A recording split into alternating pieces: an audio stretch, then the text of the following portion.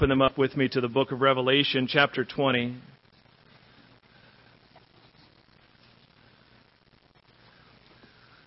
Also, if you have any cell phones tonight, this would be a good time to do that.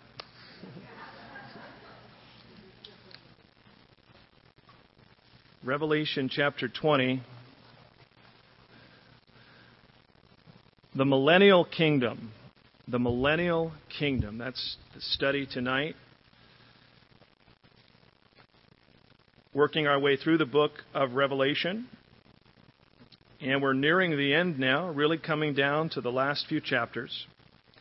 And what we talked about and looked at last week in chapter 19 was the return of Christ.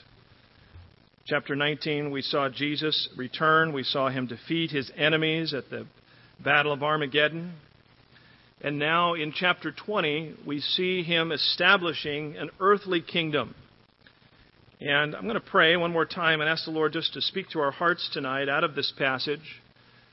And then we'll get started and look at the text. Lord, we do ask that you would speak to us tonight. Lord, as we study these things, we are encouraged by the promises. Lord, even as we sang that hymn, Great Faithfulness, Great is Thy Faithfulness, talks about strength for today and bright hope for tomorrow. Lord, it is the future that our hope reside in. And the future that you have promised, Lord, a future and a hope. And even as we look tonight, Lord, may our hearts begin to already be kind of residing in that place. The Bible says, Lord, that we are not citizens of the earth, but really our citizenship is in your kingdom, in eternal things. And so tonight, Lord, as we look at these promises, I pray that our hearts would be encouraged and strengthened, and that you would minister to us by your Spirit. In Jesus' name, amen. Well, the first thing we'll notice here in verses 1 through 3, as the Lord returns, the first thing he does is binds Satan.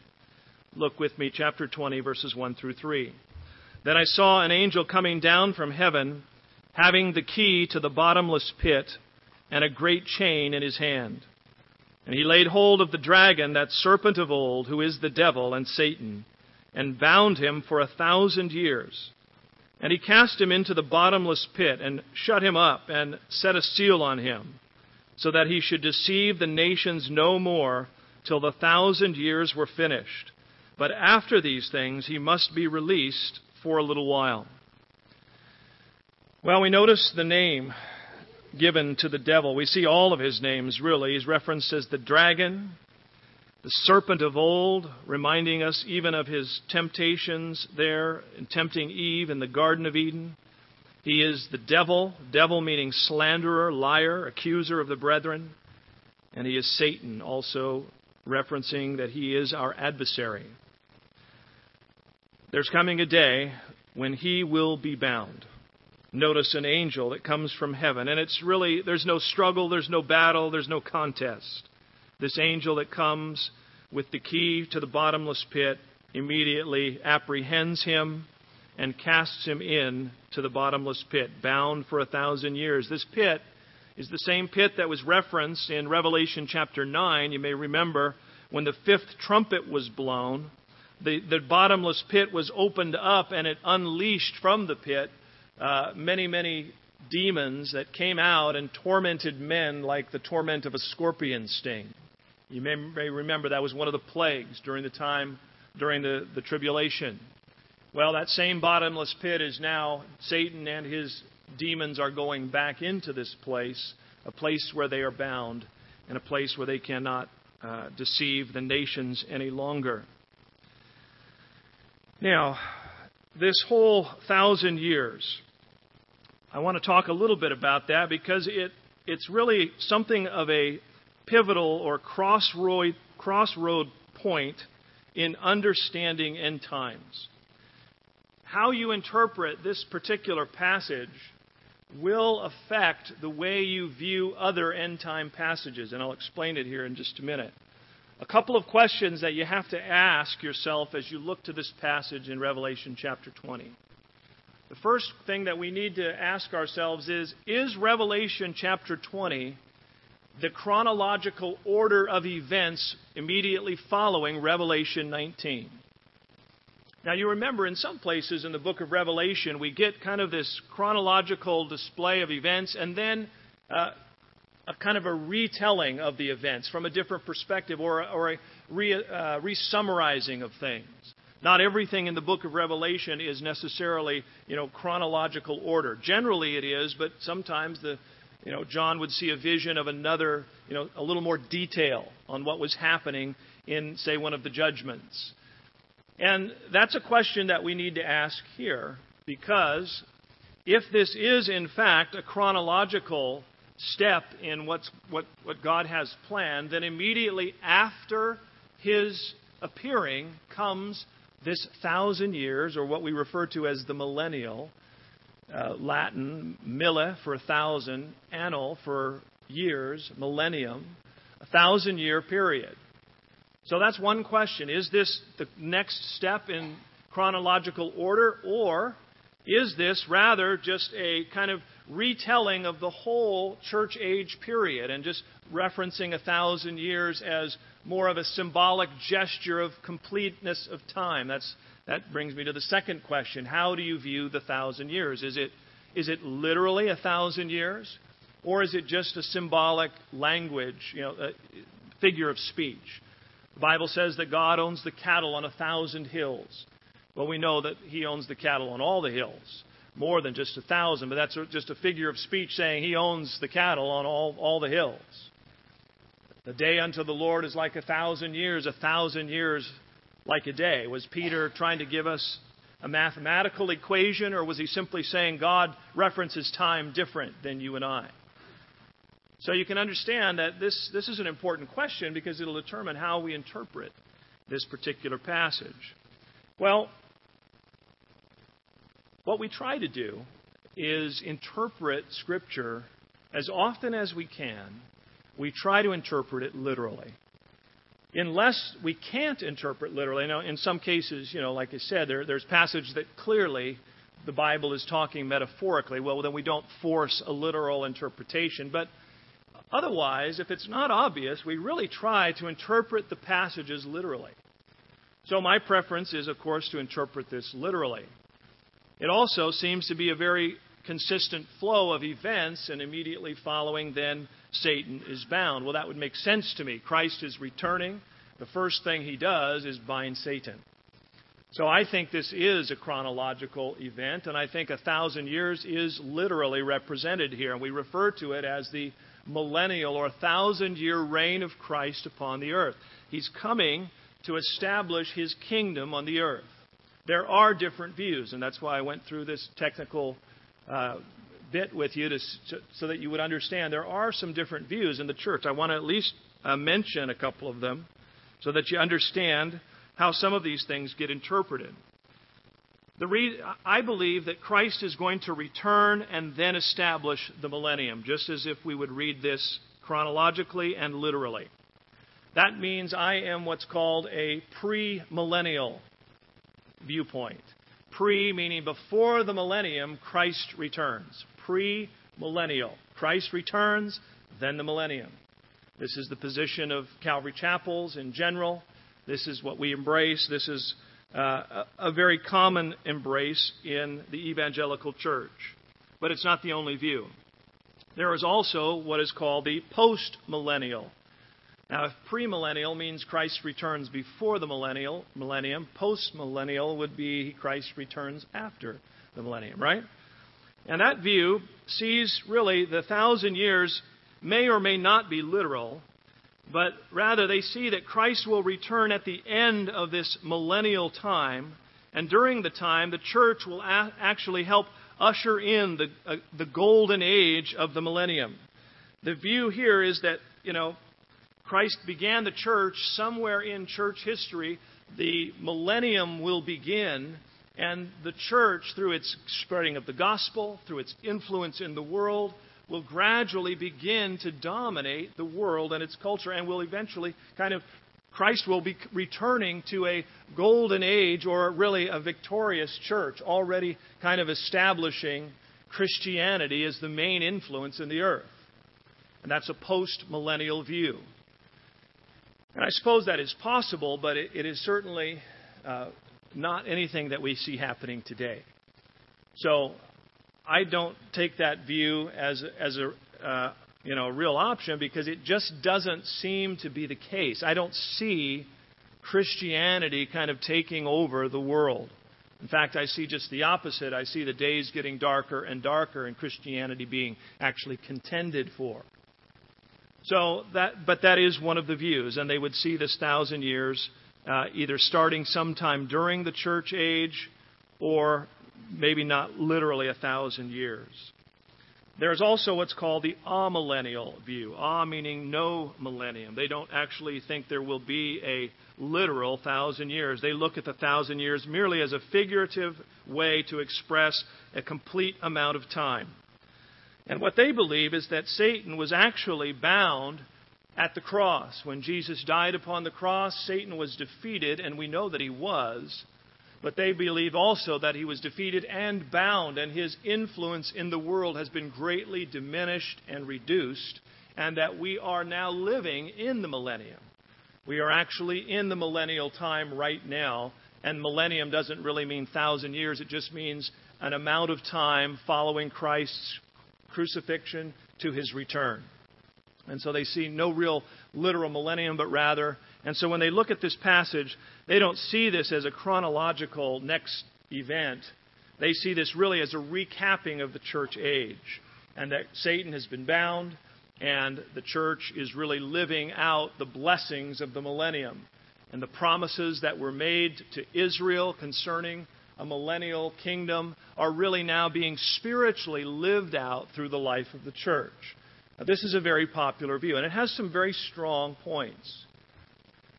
Probably one of the weakest points for me is that as one commentator said, if Satan is bound today, he must have a very long chain, because he sure seems to be acting in the earth. He sure seems to be resisting the church.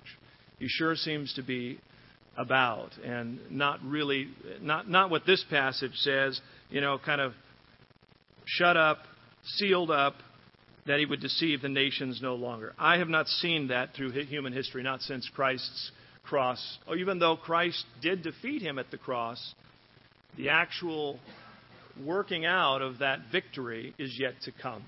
So I embrace the premillennial view, and I want to tell you, even in my own study over the years, I've wrestled with some of this.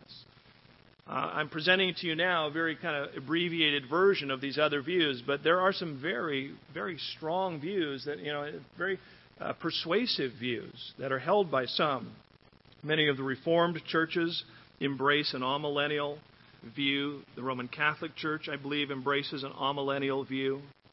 But one of the things that probably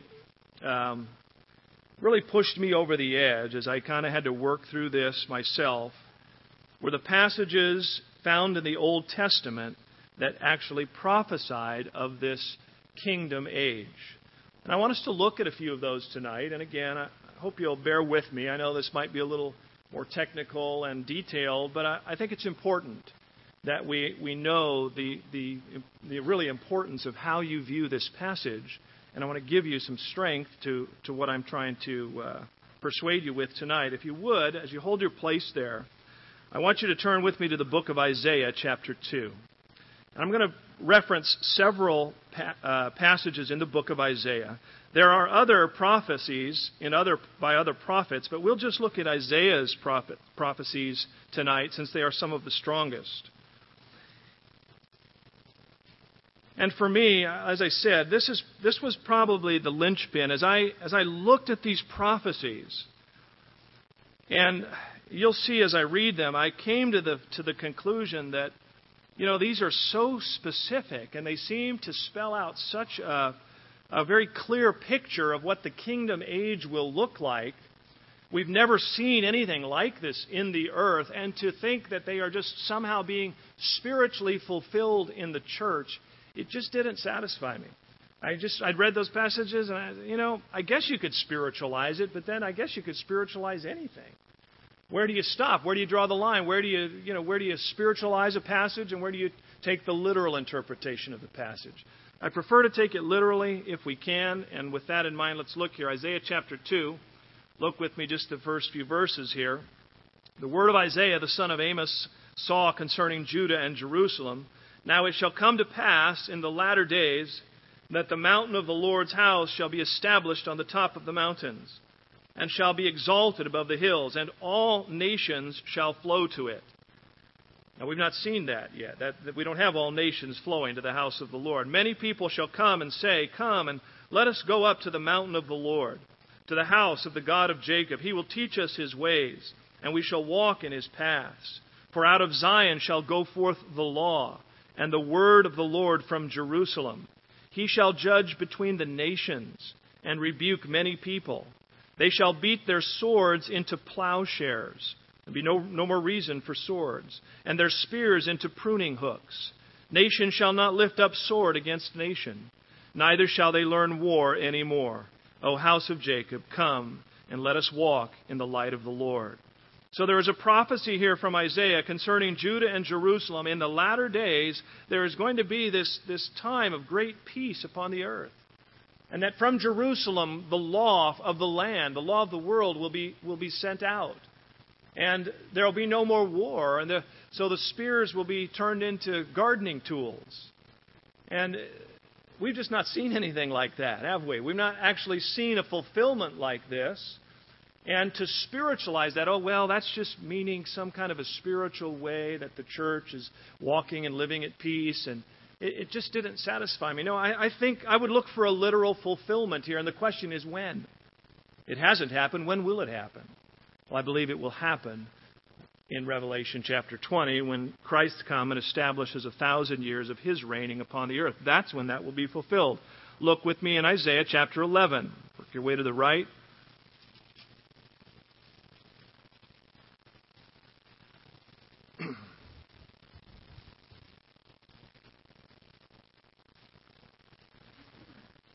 Starting in verse 1, There shall come forth a rod from the stem of Jesse, and a branch shall grow out of his roots. The Spirit of the Lord shall rest upon him. And we believe this is, of course, a messianic prophecy concerning Jesus. The Spirit of wisdom and understanding, the Spirit of counsel and might, the Spirit of knowledge and the fear of the Lord. His delight is in the fear of the Lord, and he shall not judge by the sight of his eyes, nor decide by the hearing of his ears, but with righteousness he shall judge the poor, and decide with equity for the meek of the earth.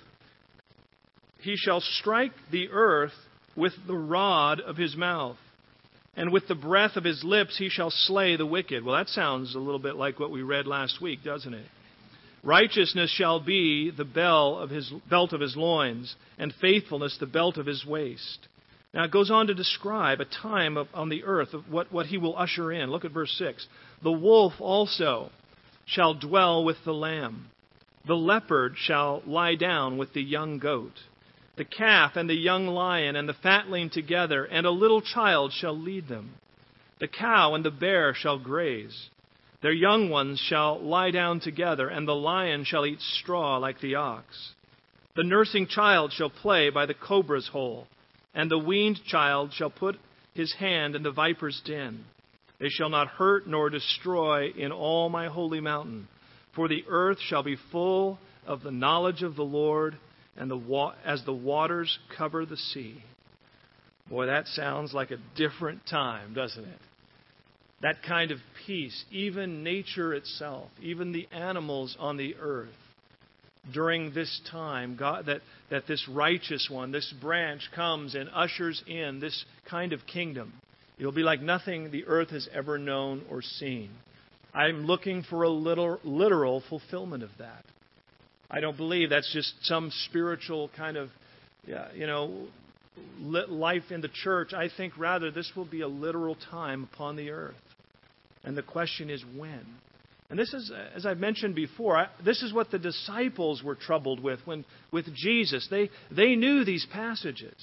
They knew the promises of the Messiah. And you can remember, they asked him, now, Jesus, when are you going to set up the kingdom? When are we going to see the Messiah fulfilling these promises that have been made concerning him? And Jesus said, it's not for you to know the times or the seasons. Those things that God has established. So some of this church age, these 2,000 years from his first coming to his second, really was hidden in a mystery. And only now that we're in the church age and these scriptures are beginning to open up, we begin to understand the fullness of what God has planned. All right, stay with me in Isaiah. Go to chapter 30.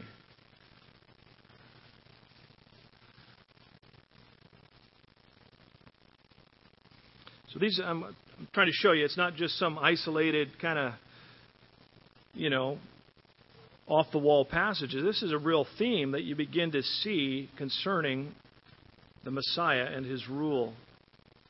Isaiah 30, verse 18. Therefore the Lord will wait that he may be gracious to you, and therefore he will be exalted, that he may have mercy on you. For the Lord is a God of justice. Blessed are all those who wait for him. For the people shall dwell in Zion at Jerusalem. You shall weep no more.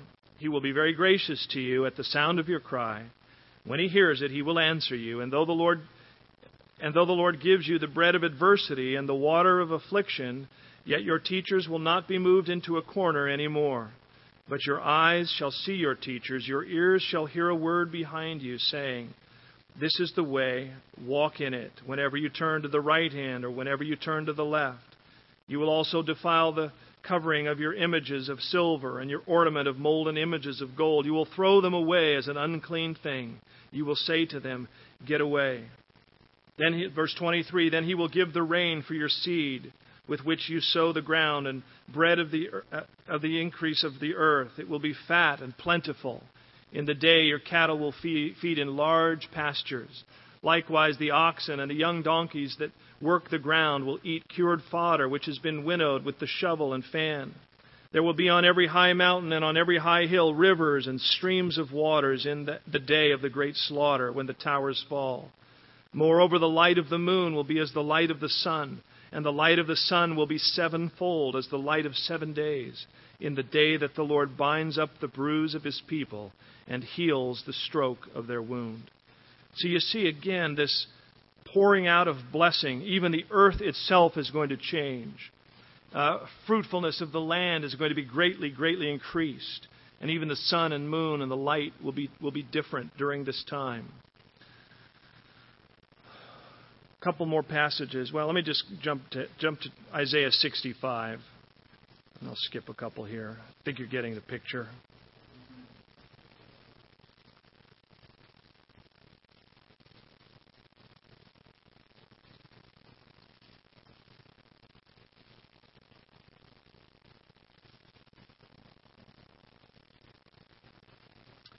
Isaiah 65, look at verse 20. Isaiah 65:20.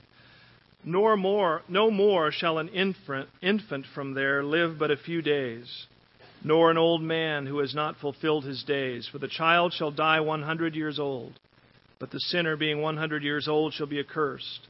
They shall build houses and inhabit them. They shall plant vineyards and eat their fruit. They shall not build and another inhabit. They shall not plant and another eat. For as the days of a tree, so shall be the days of my people. And my elect shall long enjoy the work of their hands. They shall not labor in vain, nor bring forth children for trouble. For they shall be the descendants of the blessed of the Lord, and their offspring with them. So you see this even lengthening of life. And it's going to be a completely different time. Okay, back to Revelation chapter 20.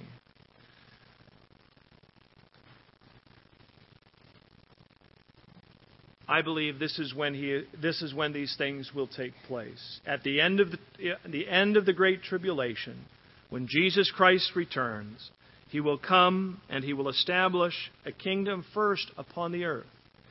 And he will bring his saints, as we saw, he brings his people with him. His saints will be with him, and that will include you and I. But he will come and bind Satan, and he will be bound, and the saints will reign. Look with me now, Revelation 20 in verse 4. And I saw thrones, and they sat on them, and judgment was committed to them. Then I saw the souls of those who had been beheaded for their witness to Jesus and for the word of God, who had not worshipped the beast or his image, and had not received his mark on their foreheads or on their hands. and they lived and reigned with Christ for 1,000 years. But the rest of the dead did not live again until the 1,000 years were finished. This is the first resurrection. Blessed and holy is he who has part in the first resurrection. Over such the second death has no power, but they shall be priests of God and of Christ, and shall reign with him 1,000 years. So he's coming to set up his kingdom, and there are going to be many who reign with him in this kingdom. You know, the Apostle Paul spoke of this in 1 Corinthians. He says, "Do you not know that the saints will judge the world?" And talking about the time when God would set up his kingdom, that the saints would rule and reign with him for this 1,000 years. He gives us a little reference as to who will be here. I saw thrones, and they that sat on them, judgment was committed to them, souls of those who had lost their life during the tribulation, those who had been martyred, but also those that come with him as he comes from heaven. Remember, this will include all the Old Testament saints, the New Testament saints, the raptured saints, the tribulation saints. These are all partakers of the first resurrection. First resurrection meaning first in order of the two resurrections that he's going to reference here, and before the end of the chapter. So this first resurrection really consists of all those who died in the Lord in the Old Testament, all those that died since Christ has been crucified, and all those that are alive and translated when he comes for them in the rapture, and those that die during the time of tribulation. All those who die in faith. The Bible references those individuals always as saints, those set apart and holy unto God. They will come, and you and I will be a part of that. Those of us that are believers in Christ. We will be those that will reign as priests of God, worshipers and ministers, and ruling and reigning with him. Well, following this 1,000-year period, there will be one last rebellion. Satan will come again and be released for a short period of time. Look with me, verses 7 through 10. Now, when the 1,000 years have expired, Satan will be released from his prison and will go out to deceive the nations which are in the four corners of the earth, Gog and Magog, to gather them together to battle, whose number is as the sand of the sea. And they went up on the breadth of the earth and surrounded the camp of the saints and the beloved city. And fire came down from God out of heaven and devoured them. The devil who deceived them was cast into the lake of fire and brimstone, where the beast and the false prophet are, and they will be tormented day and night forever and ever. Satan has been bound for 1,000 years, and at the end of the 1,000 years, he is released for this short rebellion. He comes out amazing. Satan has been captive now for 1,000 years. He's had 1,000 years to think about his rebellion against God. And as soon as he is released, he immediately proceeds in his, which has now become his nature, to continue to deceive and rebel against God. A lot of questions about this I've heard people ask, and I think probably even in my own heart I've asked, Lord, why turn him loose again? You know, I mean, and who's he going to deceive? I mean, I thought at this point, you know, rebellion has been crushed. Who's going to be left, to kind of that he's going to be able to deceive? There's a lot of different views, and this is where the premillennial view can get a little, to be honest, complicated. And this is one of the weaknesses that some of the opponents will point out, is that the premillennial view it's not real clear on how these things work out, and it isn't. But it's not impossible to discern who these might be. Remember, when Christ returns, there's going to be millions of people upon the earth. Not everyone dies during the tribulation. And many, many are coming to faith. We know that. That's part of what we see through the whole tribulation. The 144,000 that go out as witnesses. Much of national Israel has been restored to faith, along with many Gentile nations.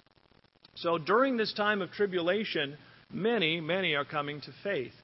When Christ returns, they are here. But they are not yet translated. This is not when Christ returns, it's not a rapture. He's already raptured and translated His church. So there are going to be literally millions of Christians upon the earth that are going to continue to populate the earth during the next 1,000 years. As we read, a child will live to be 100 years old. If anybody dies before 100, it'll be like, wow, he lived a short life. So you'll have 1,000 years, an extended life, and guess what will happen? Men will continue to be men. Some of these men and women that are born during that time, they will be vulnerable and they will not come to faith in Christ, and they will follow Satan in his rebellion. And it's as if the Lord uses this as one last purging of those that would rebel against Him. And it demonstrates something else, that even, oftentimes men consider themselves to be victims of their own environment. Well, I would have known the Lord, or I would have followed the Lord if it weren't for my family, if it weren't for this, if it weren't for my circumstance, if it weren't for all of the, I'd have been a better Christian.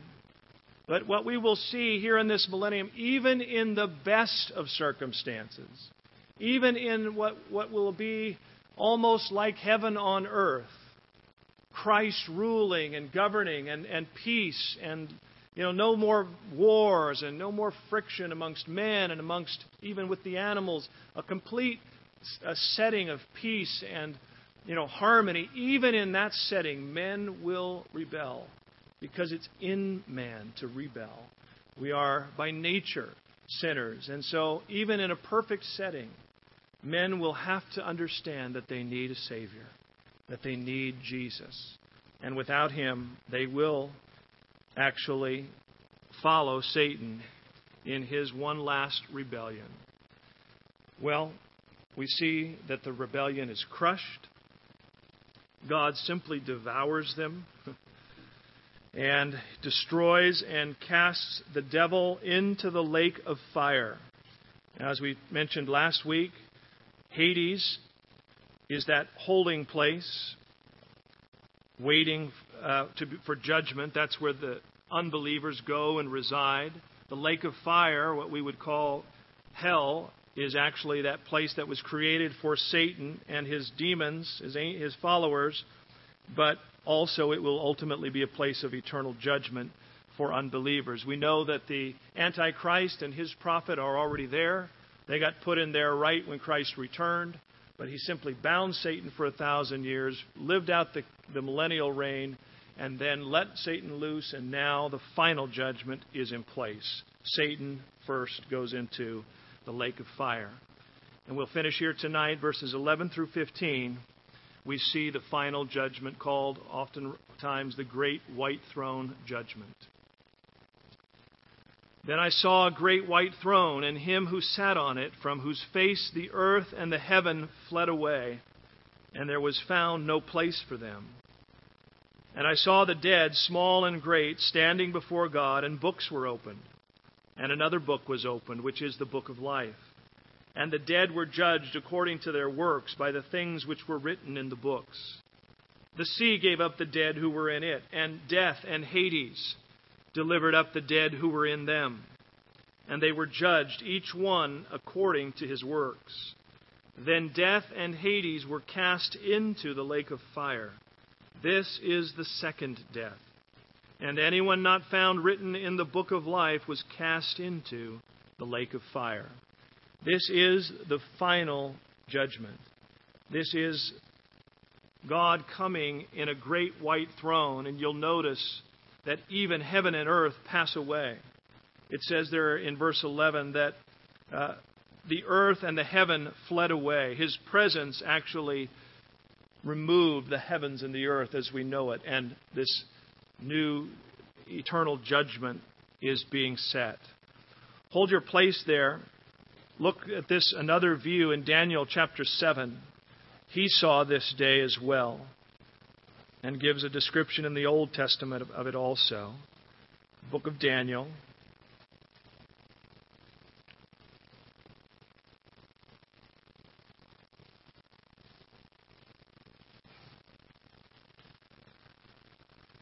I'll let you get there. Daniel chapter 7. You'll see the similarity of what he saw in comparison to what John saw. Daniel 7, starting in verse 9. Daniel chapter 7, verse 9. I watched till thrones were put in place, and the Ancient of Days was seated. His garment was white as snow, and the hair of his head was like pure wool.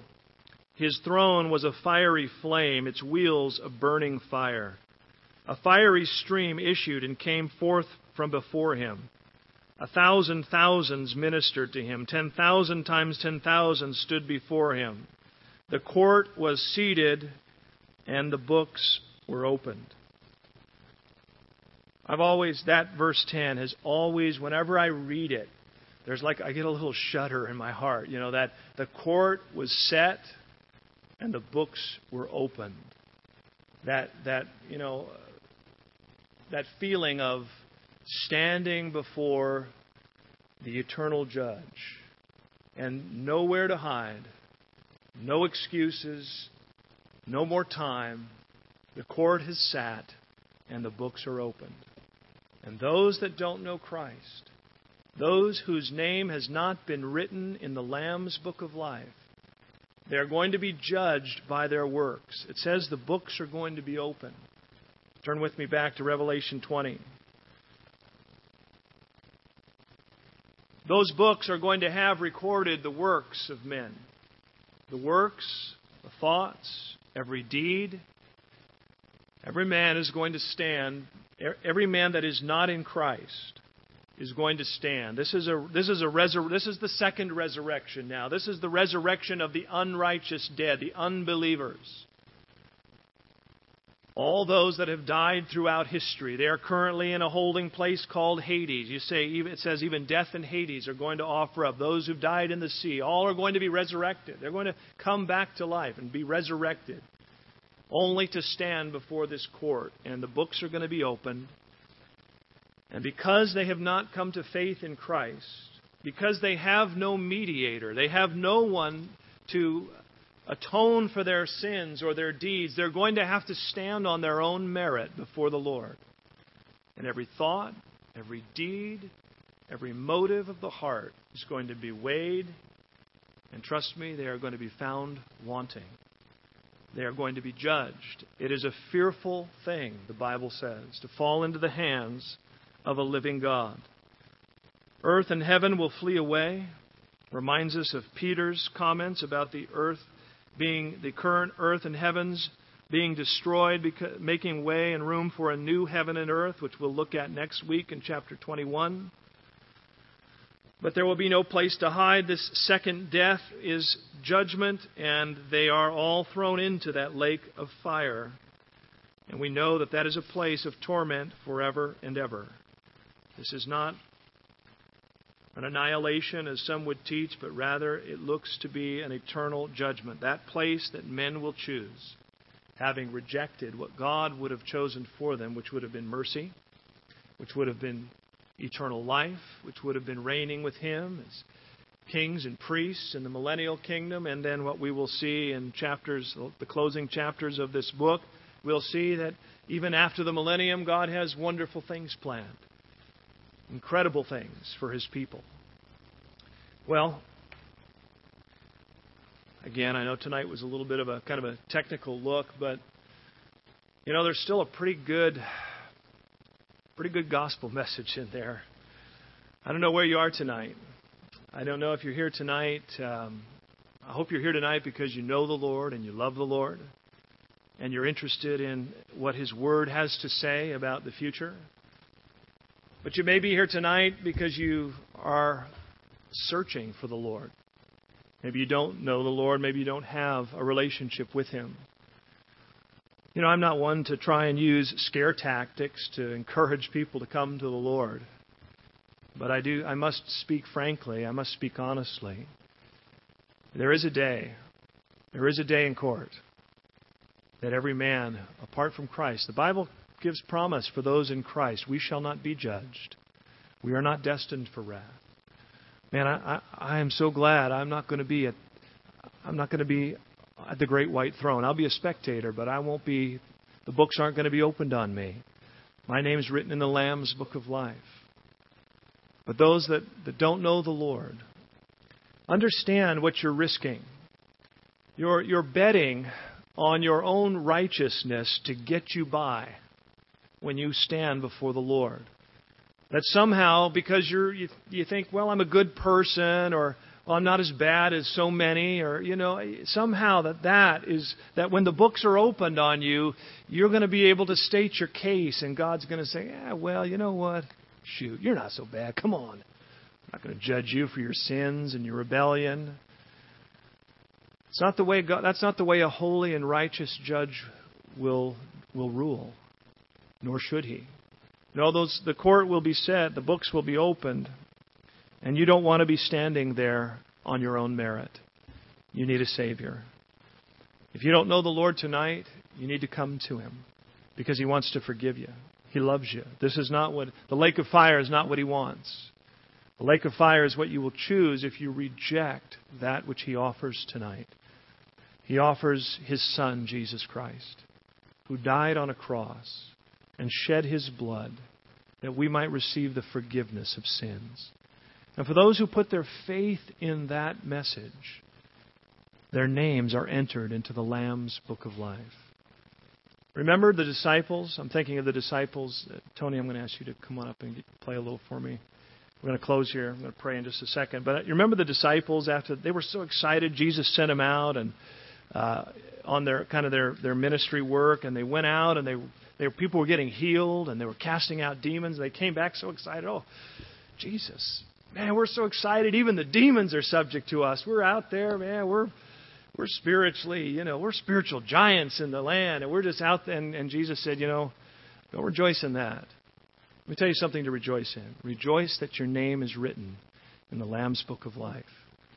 Spiritual exploits or, even ministry exploits, as wonderful as they are, nothing is as precious, nothing is as valuable as having our salvation secure in Christ. Let's pray tonight.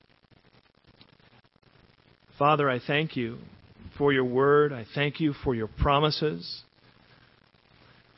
And Lord, as we are gathered here this evening,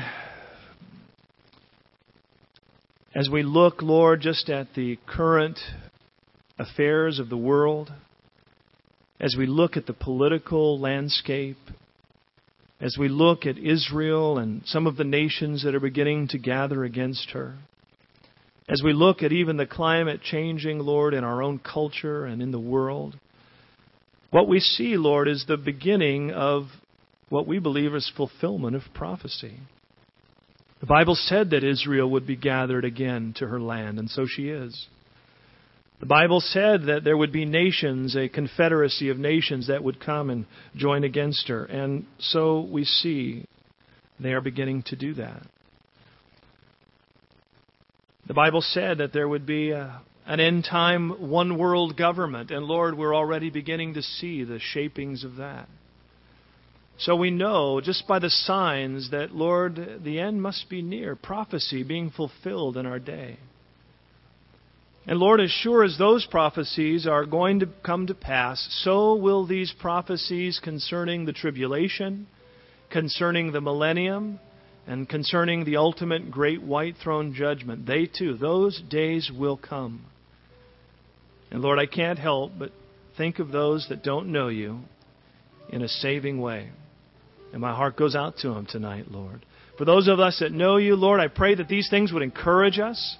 I pray that these things would strengthen our faith. I pray that we would leave tonight, Lord, with just a little bit more of heaven in our hearts. And that would be, Lord, a real encouragement and blessing to us. Giving us the strength to face whatever, Lord, because our citizenship is in heaven. But Lord, for those that don't know you, I just want to give an opportunity for them to respond. Lord, it's no mystery. They simply need to come by faith and receive Jesus Christ as their Savior. They simply need to come and confess their sins and receive the love and mercy that you offer. So tonight, Lord, as we close, I want to give an opportunity. If you're here tonight and you don't know the Lord, I want to pray for you. If you're ready to invite the Lord Jesus into your life and to accept Him as your Savior and ask Him to forgive you of your sins tonight, I would love to pray with you.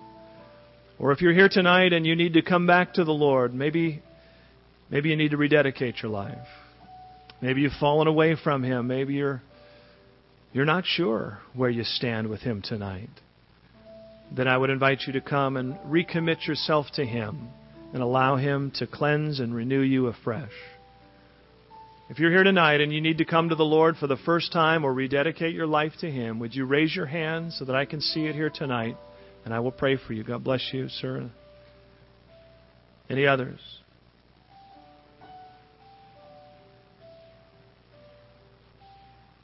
God bless. Over here on my left, I see you, ma'am. Anyone else beside these two?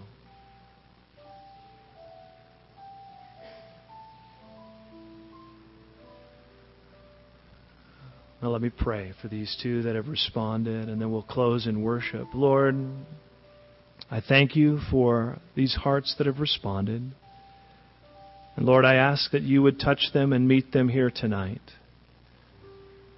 And Lord, the good news is that for those who are in Christ Jesus, we do not have to stand and give an account, because our sins have been washed by the blood of the Lamb. Our iniquities You remember no more. Our sins have been separated as far as the east is from the west. We no longer have to be in fear of judgment, but rather we live in hope of salvation. So I pray that You would encourage these two tonight, Lord, with that peace. Forgive them of their sins as they put their faith in Jesus. Renew them by Your Spirit and fill them and strengthen them to live for You. And may they live with a confidence now and a hope that You love them and that You're with them. And that their sins and iniquities You're no longer holding against them, but now they can live free by grace in Your Spirit. Fill them, Lord, and renew them, I pray. And we rejoice with them and all of heaven tonight. And thank You for these things in Jesus' name.